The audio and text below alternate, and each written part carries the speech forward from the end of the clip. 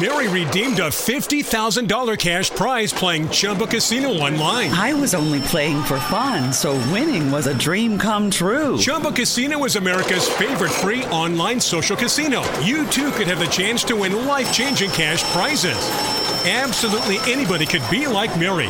Be like Mary. Log on to ChumbaCasino.com and play for free now. No purchase necessary. Void where prohibited by law. 18 plus terms and conditions apply. See website for details. The voice in the preceding commercial was not the actual voice of the winner. Welcome to a galaxy far, far away. Here at the Cantina podcast, we provide top-shelf service, including rumors, leaks, news, and reviews. Come in, order a Loman Ale, and remember, no droids allowed. Just us only. Our video only. Welcome, ladies and gentlemen, to the Cantina here on the Genreverse Podcast Network and Genreverse Podcast YouTube channel. So wherever you get your podcasts from and the YouTube channel, like, share, follow, subscribe, all of those good things. Leave us some reviews, thumbs up, down, comments. LRMonline.com. Go there every day for all of the stories that we're about to talk about usually. And then, of course, all your other entertainment news, needs, and opinions. I'm Kyle. That's Cam. Shockey he's at Dragon Con, isn't he? Isn't that where he's at? I think so. I don't remember. I think Shockey might be at Dragon Con, or at least he's in Georgia, if I recall correctly, supporting that thing. Anyways, and no, we're not trying to be secret. I just can't remember that book. Is it Tim or Mike's book? I can't remember. Sorry. It's Tim's new comic book.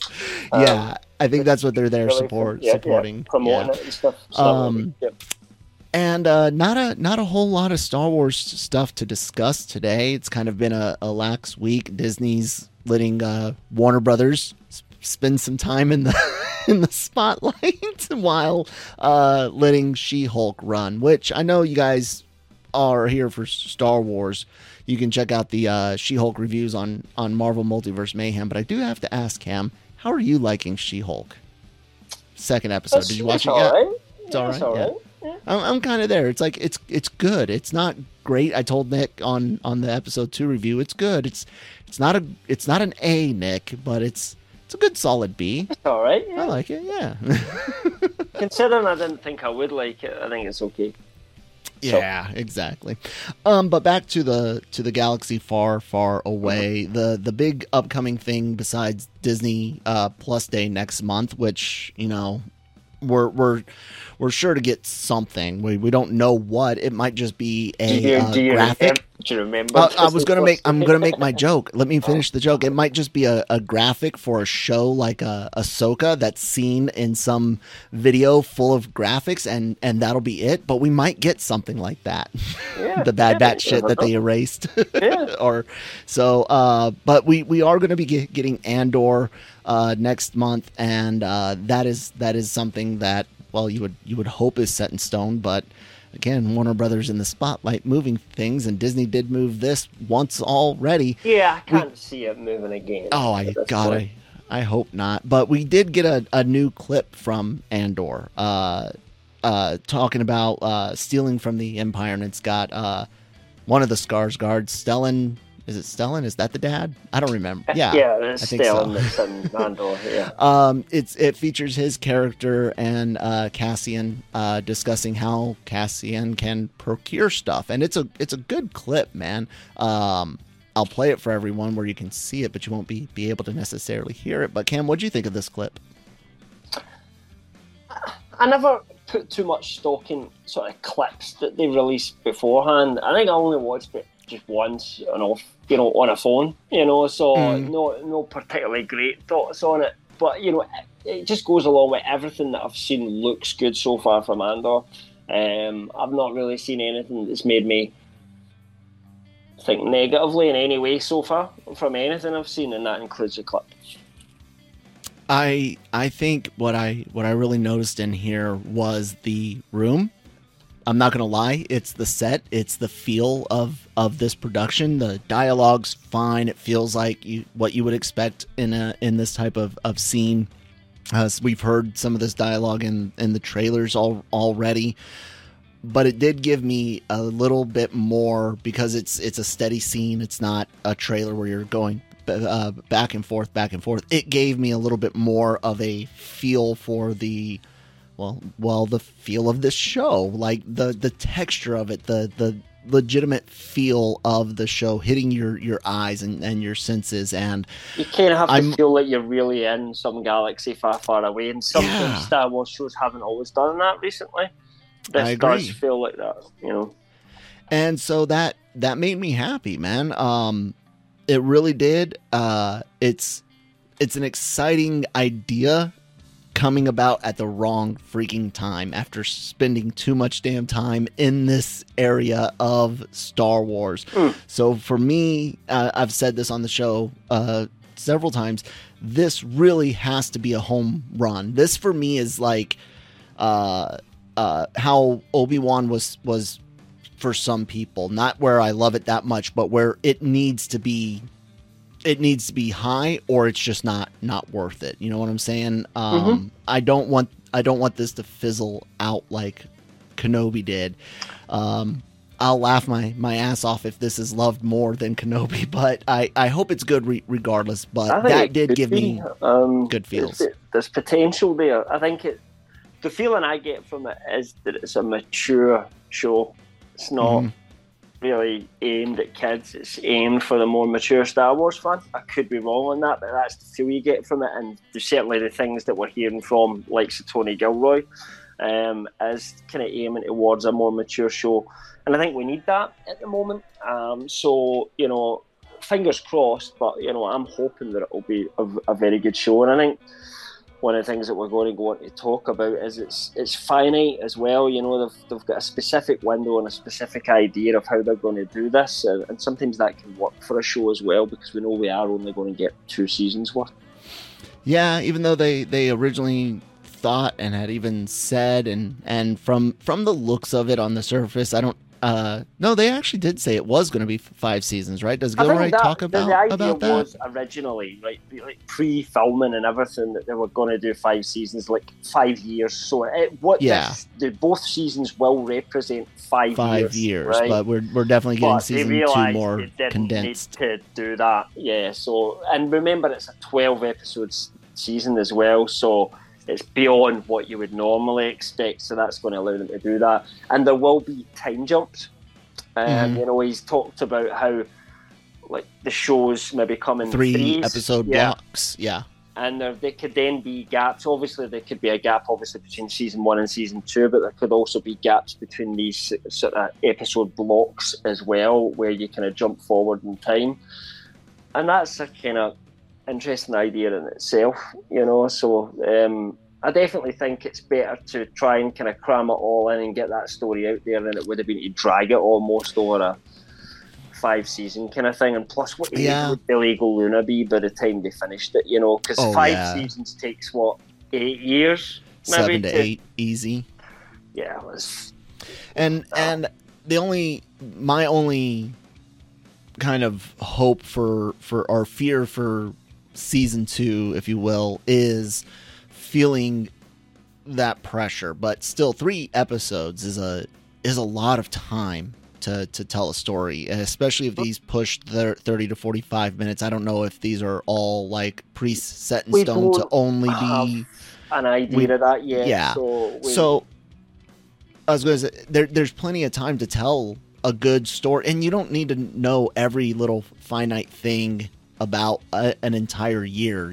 Having a story element that takes place over a few days. I mean, it's going to be dangerous because it could easily feel rushed, but I'm hopeful, and there's always hope, Cam.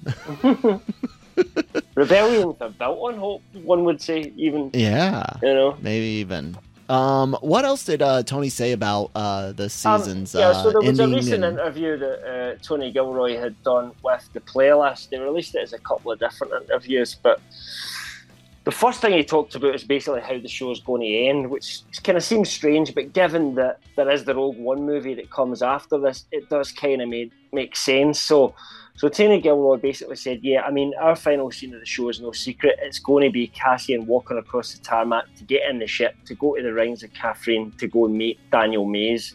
That's the informant character that Cassian kills in Rogue One, because he's become a liability, he's going there. So, like, it's going to go right into Rogue One kind of thing, because this is kind of Cassian's story of how I got there, rather than having some dramatic end to it that exists on its own.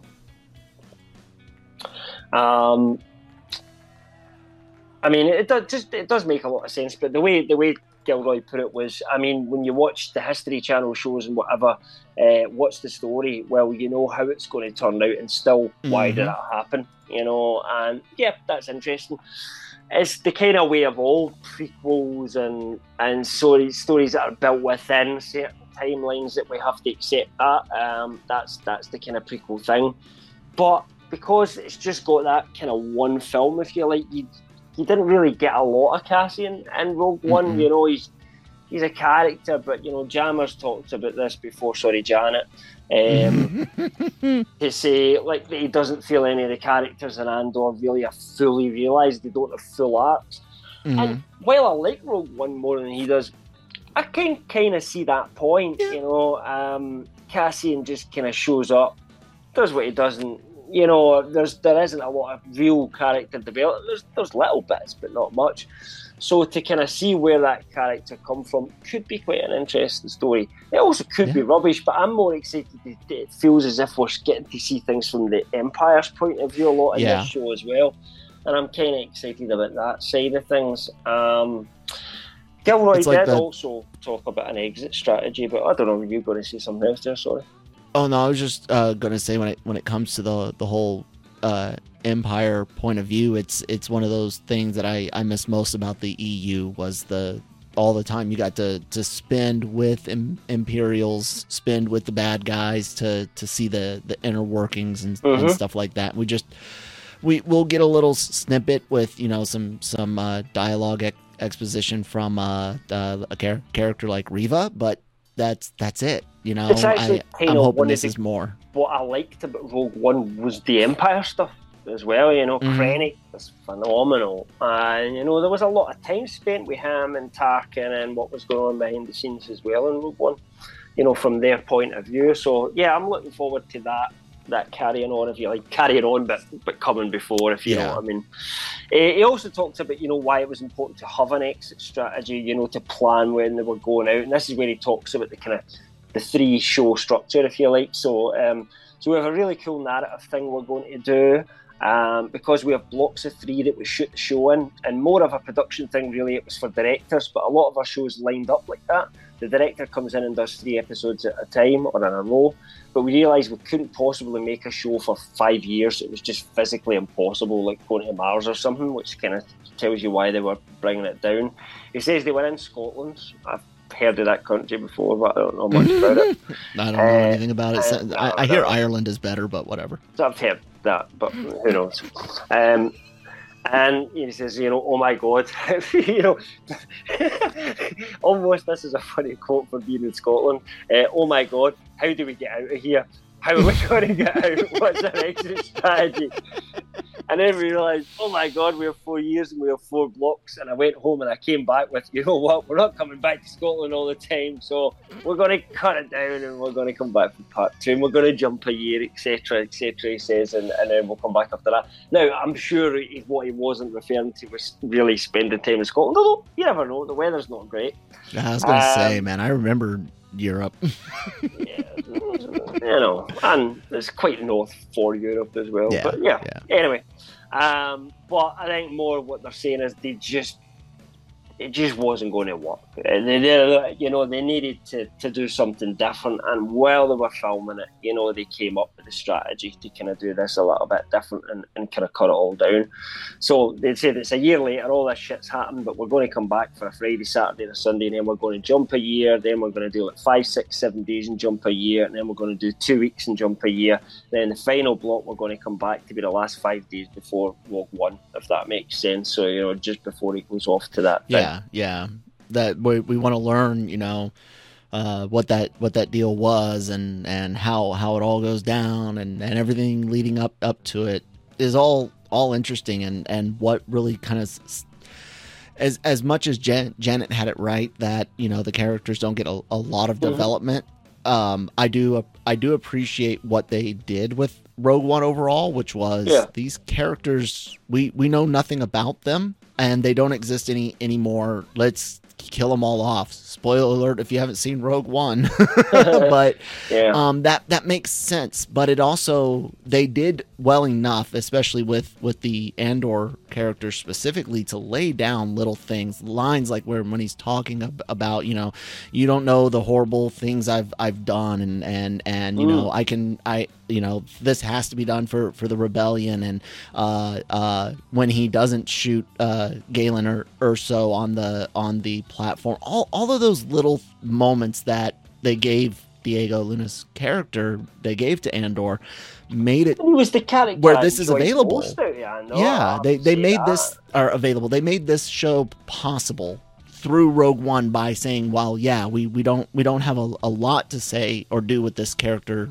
There is a lot going into him, and Diego Luna talked about a backstory that he had helped come up with and worked with, I think it was Gilroy on Rogue One, and he said, you know, we brought that stuff up again.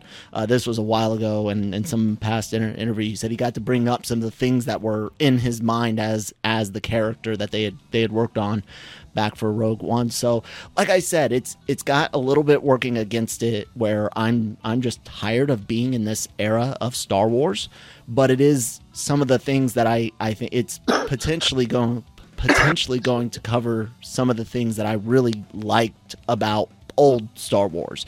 So I'm cautiously excited, Cam. That's probably a good way to put it. So the last thing from kind of this interview that was probably relevant is that Gilroy said that he will not be directing any episodes of season 2. Now, if you remember, originally Gilroy was also supposed to direct season 1 as well. Then COVID hit, and for whatever reason he couldn't direct, so they hired directors, and they brought some really good directors, actually, very experienced people, and they brought them in to do these kind of blocks. And I think, well, I'll read what you know, his quote, but you know what Gilroy's essentially saying is it was a blessing in disguise. You know, when he did that, he realised that was better, because then he was seeing them interpret things in ways that he hadn't imagined them being interpreted, and it gave just that little bit more flavour to what he was seeing. So when it came to season 2, it was like, no, we basically do the same thing again. So he said season 2, I'm not, when he was asked if he would direct any episodes, how was I even going to? I mean, COVID kind of saved the show, because I was so ignorant and naive about how difficult and how huge it was going to be. I mean, I had no clue, and if I'd directed, I mean, it would have been, I don't know what would have happened to the show. The job I have to do now is so all-consuming and so much more than that. It's just not a good use of my time to be on the set at all. And the directors that we get, they come, they're energised, they're ambitious, and so I can take it all the way down and do the whole thing, and they come in with that new hunger that you really need. They come in with that extra little thing, and it's very exciting to wake up, because my days are out of New York. It'll be 5 o'clock in the morning, wake up, turn on dailies and go, wow, I wouldn't have shot that way. That's, wow, look what they did, right? So, no, I'm not directing. I can't. I want to come back and direct something else later on, but I can't do it now. The job's just too big, and I just can't afford the time. So, yeah, it seems... I mean, what I said when I covered this story was... you know, almost a Yoda-like line. It shows great wisdom to dispense with ego and admit one's own limits, you know, because kind of that's what you need to do. You know, it's not about, no, I need to be the name that says director on this. It needs to be entirely my vision. He was kind of willing to give up some control in order to focus on what he really wanted to do, and let other people bring their vision into it as well. And something that just creates the nice... what's the word I'm looking for? Creative atmosphere that can make a show or a story really kind of tick as well. So it makes me wonder, and of course, timing.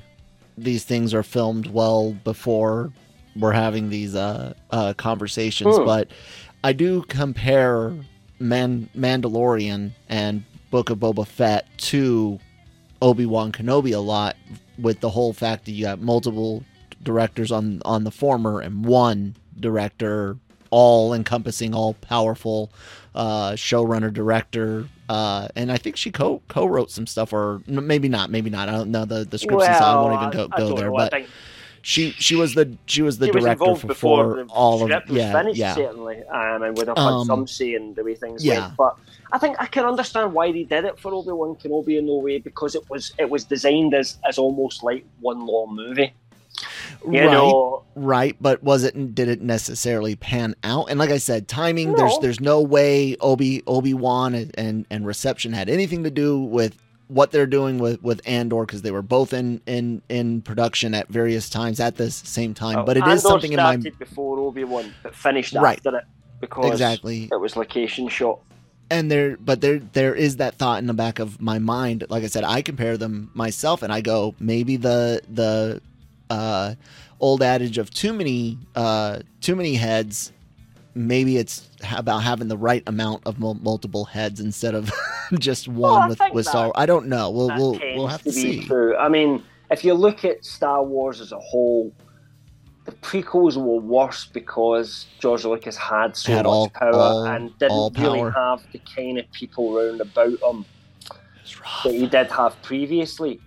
Not that he didn't want them back, but a few of them were a bit kind of like bummed out that he got all the fame, he got all the power, he got all the money, from Star Wars, and they were, Gary Kurtz specifically is the one I'm thinking of, and I don't think he was particularly interested in coming back for the prequels.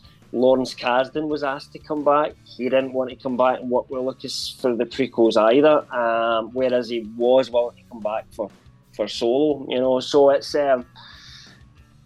I think you're right. Ultimately, that's what I'm saying. I think you're right. Absolutely, it's about finding the right people, and you need even if you are the person in charge, you need people that will say, "Well, I think this is a great idea. I don't like your idea, but I'm going to explain why, and I'm going to come up with something better." But ultimately, you're the boss, so you get to choose whatever way you want to do it. And I think that's a good, healthy working relationship. Yeah, and I don't know how long I had my screen on only, but it was probably for a little bit of Cam talking. I apologize, you guys, staring at my face, listening to Cam's much better non-stuttering, non-nasally voice. Yeah, man, it's just one of those things where we can't we there's a lot of fear, guys. I mean, I love Star Wars, but let's face it, it's all been hit or miss since 2015. All of it. It's been hit or miss. Yeah, I think in some ways though you're going to get that because they're making so much more stuff. Like prior to that period, there wasn't a lot of Star Wars, so we put a bit on a pedestal, above other franchises because we didn't get very much of it. I don't think we can do that anymore. It's a big franchise, and maybe the biggest. Maybe you would argue Marvel's bigger now. I don't know, but I would probably now, but who knows? That I may be wrong on that, but they seem like the two biggest kind of franchises that are out there at the moment. Anyway, they're very different the way they work, but with Marvel, we always accepted that you wouldn't love everything because there's just so much content. It's kind of hard to get used to that sometimes with Star Wars. Yeah, so. I'll also say Marvel had, especially with Phase 2 and 3, pretty much almost all bangers. Bangers. Iron Man 3, Thor 2, sure. And like you said, the sheer amount gold at the right time. Right. The sheer amount that they put out, you expect some bad ones. But now look at Marvel's content. There's been a drastic drop in quality and QA/QC, quality assurance and quality control, and that goes up and down everywhere from mid-level managers at VFX not making sure their crews are properly taken care of, to the outrageous shit at the very top coming down that trickles down to filming crews and VFX crews that make them work on in cramped timelines and things like that. When you're trying to get that much stuff out, I understand. But I don't like to pay for it. Yeah, and I don't pay for the hours and pay the people that they staff. And sometimes you think you can't blame Marvel for everything. So sometimes you've got to blame whoever's running some of these visual effects companies. because like I said, the middle managers here's what down we there. want, yeah, for this, and then they're saying, right, we're not going to hire any more staff because we want to make some nice profits. All of you get this work done within this time scale.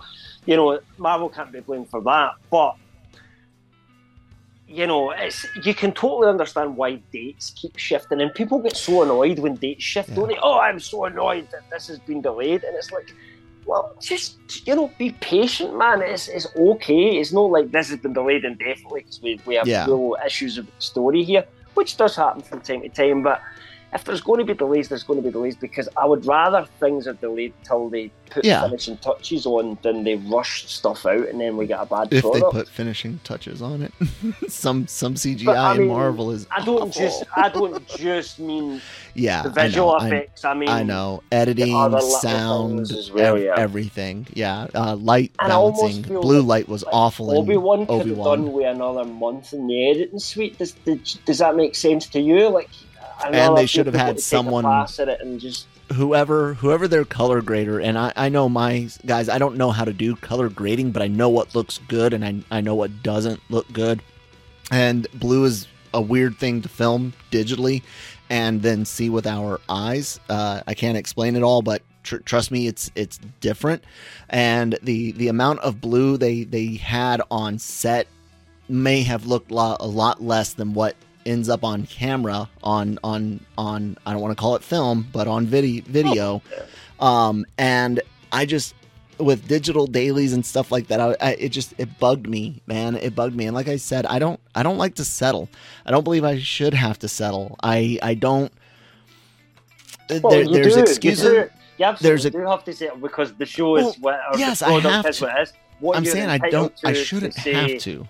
Is to criticise it if you think it's worth criticising. Right. Well, that's what I'm kind of getting at is we are used to getting one thing, and then we're not getting it. We're not getting the same quality, and it goes from writing to editing, like you said, beyond visual effects. Even music. Everyone was so stoked about the Kenobi music, especially with Williams coming back. Mm-hmm. Dude, overall, the music for Kenobi through and through, even the new theme that Williams wrote, was relatively forgettable. It was good. Don't get me wrong. I'm not calling it bad. It was just like the sequel. Right, but it's like the sequel trilogy. How many songs do you really recall? It was kind of like they said, let's make a new score rather than bring back some of the old tunes. It's like they have this weird thing where they won't use the Imperial March because it had never come out till Empire Strikes Back. But it's like, do we care that Empire Strikes Back came out when I was 2 years old? Do you know what I mean? You weren't even born when Empire Strikes Back came out. So from our conscious, the Imperial March is part of Star Wars, and maybe the best piece of music that was ever created. They worked it into the prequels in little ways, in more ways than we got in the. And like I said, I kind of moments where that could have really worked.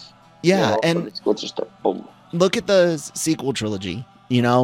Great music, but it's I remember more of the prequel trilogy songs than I do the sequel trilogy songs. Rey's theme is good. Rey's theme is good. Don't get me wrong. Rey's theme is good. Rey's theme, After that, it's kind of like the music is good. We're not.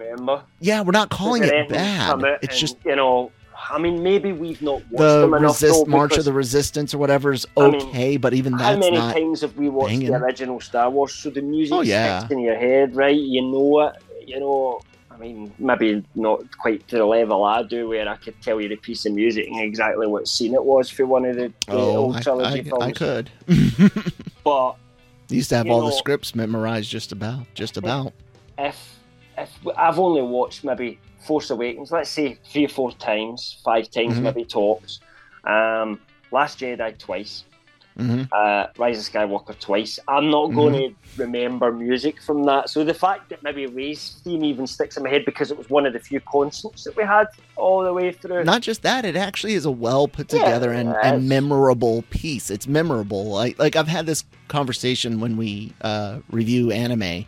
Some people will get ballistic over me calling some music as par for course, meaning that it's good. It's not bad. It is good. It's serviceable, right? I enjoyed it. It did not take away from my experience. but it doesn't add to the experience either.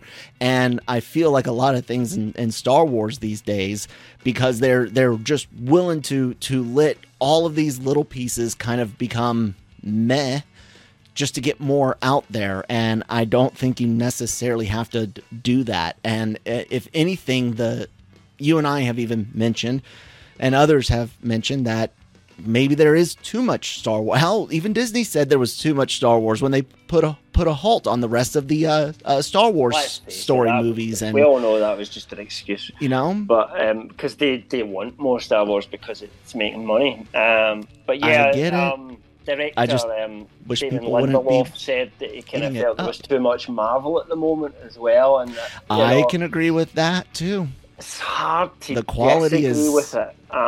Meh. But I'm still being entertained, 9 times out of 10 with Marvel. Maybe 7 times out of 10. Miss Marvel, a lot of misses on that. Falcon and Winter Soldier really dropped the ball, especially in the second half. Yeah. WandaVision had its issues, even though I did enjoy that one more than most people. What had about maybe 4 of the episodes were good. The Disney shows have been Moon Knight. I liked Moon Knight, but it was good, but it wasn't as great as it could have been. Where I've seen an issue with Marvel, Hawkeye, when they do the movies aren't that much bigger and better than the TV shows. Really, not anymore. Eternals was crap. Black Widow was pointless. I enjoyed Eternals more than Black Widow. I like Shang-Chi, but hey, we're back on Marvel. Damn. Yeah. But the point is, we don't have any movies to compare to Star Wars at the moment because it's been so long since we had, movies out. And you maybe listen to this and you like the sequels. There are crazy people out there, and we encourage, crazy people to watch our show as well. But Kel and I didn't like those sequels. From the most part, we didn't agree with absolutely everything we didn't like about it because we felt differently about each film at sometimes. But as an overall product, we didn't like it. And it's hard. It just the bare bones of what made that sequel trilogy didn't work for us. And when the bare bones, the foundation doesn't work, doesn't matter that it was pretty because it was really pretty. Nope. It doesn't matter that they had a really good cast because they did have a really good cast. They sure did. Doesn't even matter. The dialogue is better than most of. The dialogue. Most of it is better than the prequels. Yeah. Doesn't matter. These things are all better. Awful overall. The foundation just is a void, and that's the problem with those films. And I think we do have a foundation, like in the Mandoverse, they're building a story that isn't really or doesn't seem to be massively connected to. I think they're going to hint at things that build into the sequel trilogy, but it's really it's all about Mandalore really at the moment. Maybe Ahsoka will go in a slightly different direction, right enough, but that's where you kind of feel that they're building their own story just within a time window. Whereas Obi-Wan is kind of so intrinsically connected to the Skywalker saga. It's, if you're saying, right, what's the Star Wars Skywalker saga? You couldn't take Obi-Wan Kenobi out, could you? You could take Rogue One out, because is it really, it's a connected directly before A New Hope, but is it important to the overall? But actually, the way they made Obi-Wan Kenobi, it kind of becomes important, because it's supposed to define how you then see what happens later on. And that's why I think we set maybe a higher bar for it in some ways as well, because it did have advantages over all these other shows, because it's bringing back heavyweight characters. How many shows get to use Darth Vader in his prime and get to have Darth Vader fight Obi-Wan Kenobi? That's not going to really, and we don't want it to happen again because it should be such a rare event. And our issue with Obi-Wan was always that there was greatness there. It was, it was almost like the director credit line. We were this close to power, to greatness. It just didn't quite make it at the end, and that's the annoying thing about that show, because it could have been really, really done just a little bit more care and attention, almost. And like I've said, I would almost prefer outright trash to just so you can ignore to it. Disappointment. Yeah. But I can't even ignore it. Like I said, Jammer's always like, oh, you could just ignore the rest of the sequel trilogy and enjoy the Last Jedi, his favorite Star Wars movie, weirdo Janet. But I can't ignore that I can't ignore Rise of Skywalker as canon. It happens after everything else. I can't ignore that. I cannot watch Empire and Jedi without realizing how shitty they crapped all over my boy's story, man. Yeah.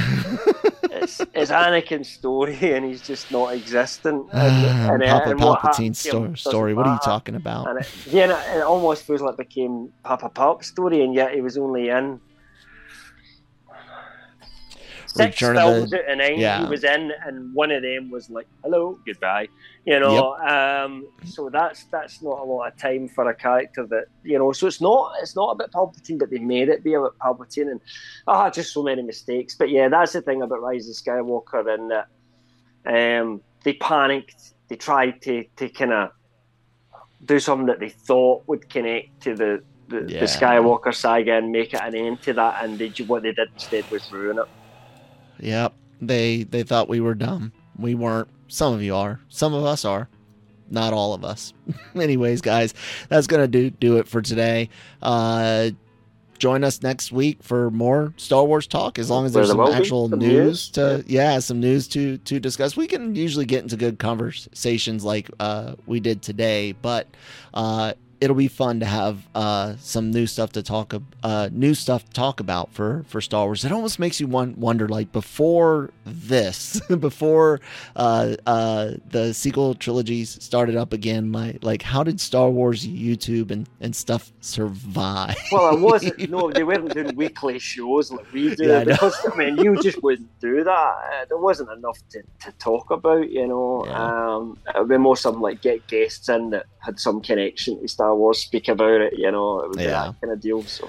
But you guys can check out all sorts of content, even if there isn't any Star Wars content here on the Genreverse podcast. We'll just bring Shoki back and we'll just argue with him. We'll bring up prequel stuff so. And yeah.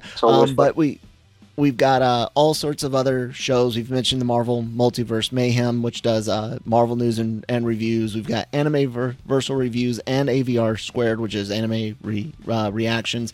Genre Shot Trailer Reactions, Daily Cup of Genre, Breaking Geek Radio, the podcast. All of those up on the YouTube channel. Everything except for the reactions goes up in audio format wherever you get your podcast from in general. Apple, Spotify, SoundCloud for one more day. If you're listening to this, the 26th is the last day we publish new stuff on SoundCloud. After that, Google, Spotify, Apple, Sounder.fm, all of those will be getting our podcasts. All the other ones already did, but Sounders are new hotness. And then all the written stuff, all of the reviews, celebrity interviews, write-ups for the podcast, links for the podcast, everything else you can imagine in entertainment news is on lrmonline.com. So go there, click on some stuff, read some stuff, join us in the comments, talk to us about what's on your mind and what you think about the stories and what's going on in the Discord podcast. And yeah, you guys can hop over to our Discord. There's a link in the description box below. We've got all sorts of stuff going on in there. Rooms for everything you can imagine. Rooms specifically for the podcast. Hop in there and chit chat with us. A lot of good fun stuff. Genreverse stuff are all in there. That's where we talk to each other about movies with all the other kind all of our readers conversations that come in and chat with. So. Right here. So check all that out. Cam, anything else you wanted to throw out? Don't think so. You can find me. My details are on the screen if you're watching. If you're listening on podcast, it's at LRM_Cam. Please feel free to reach out. Let us know what you like, what you don't like, or if you're interested in doing some work with us at some point. We're always looking for new contributors, so please feel free to give me a shout, or Kel. It doesn't matter which one of us you contact. All right, guys, I'm at that Colin Malone on Twitter, and we'll see you next time. I hate it when it stops before I can even get the words out. May the Force be with you.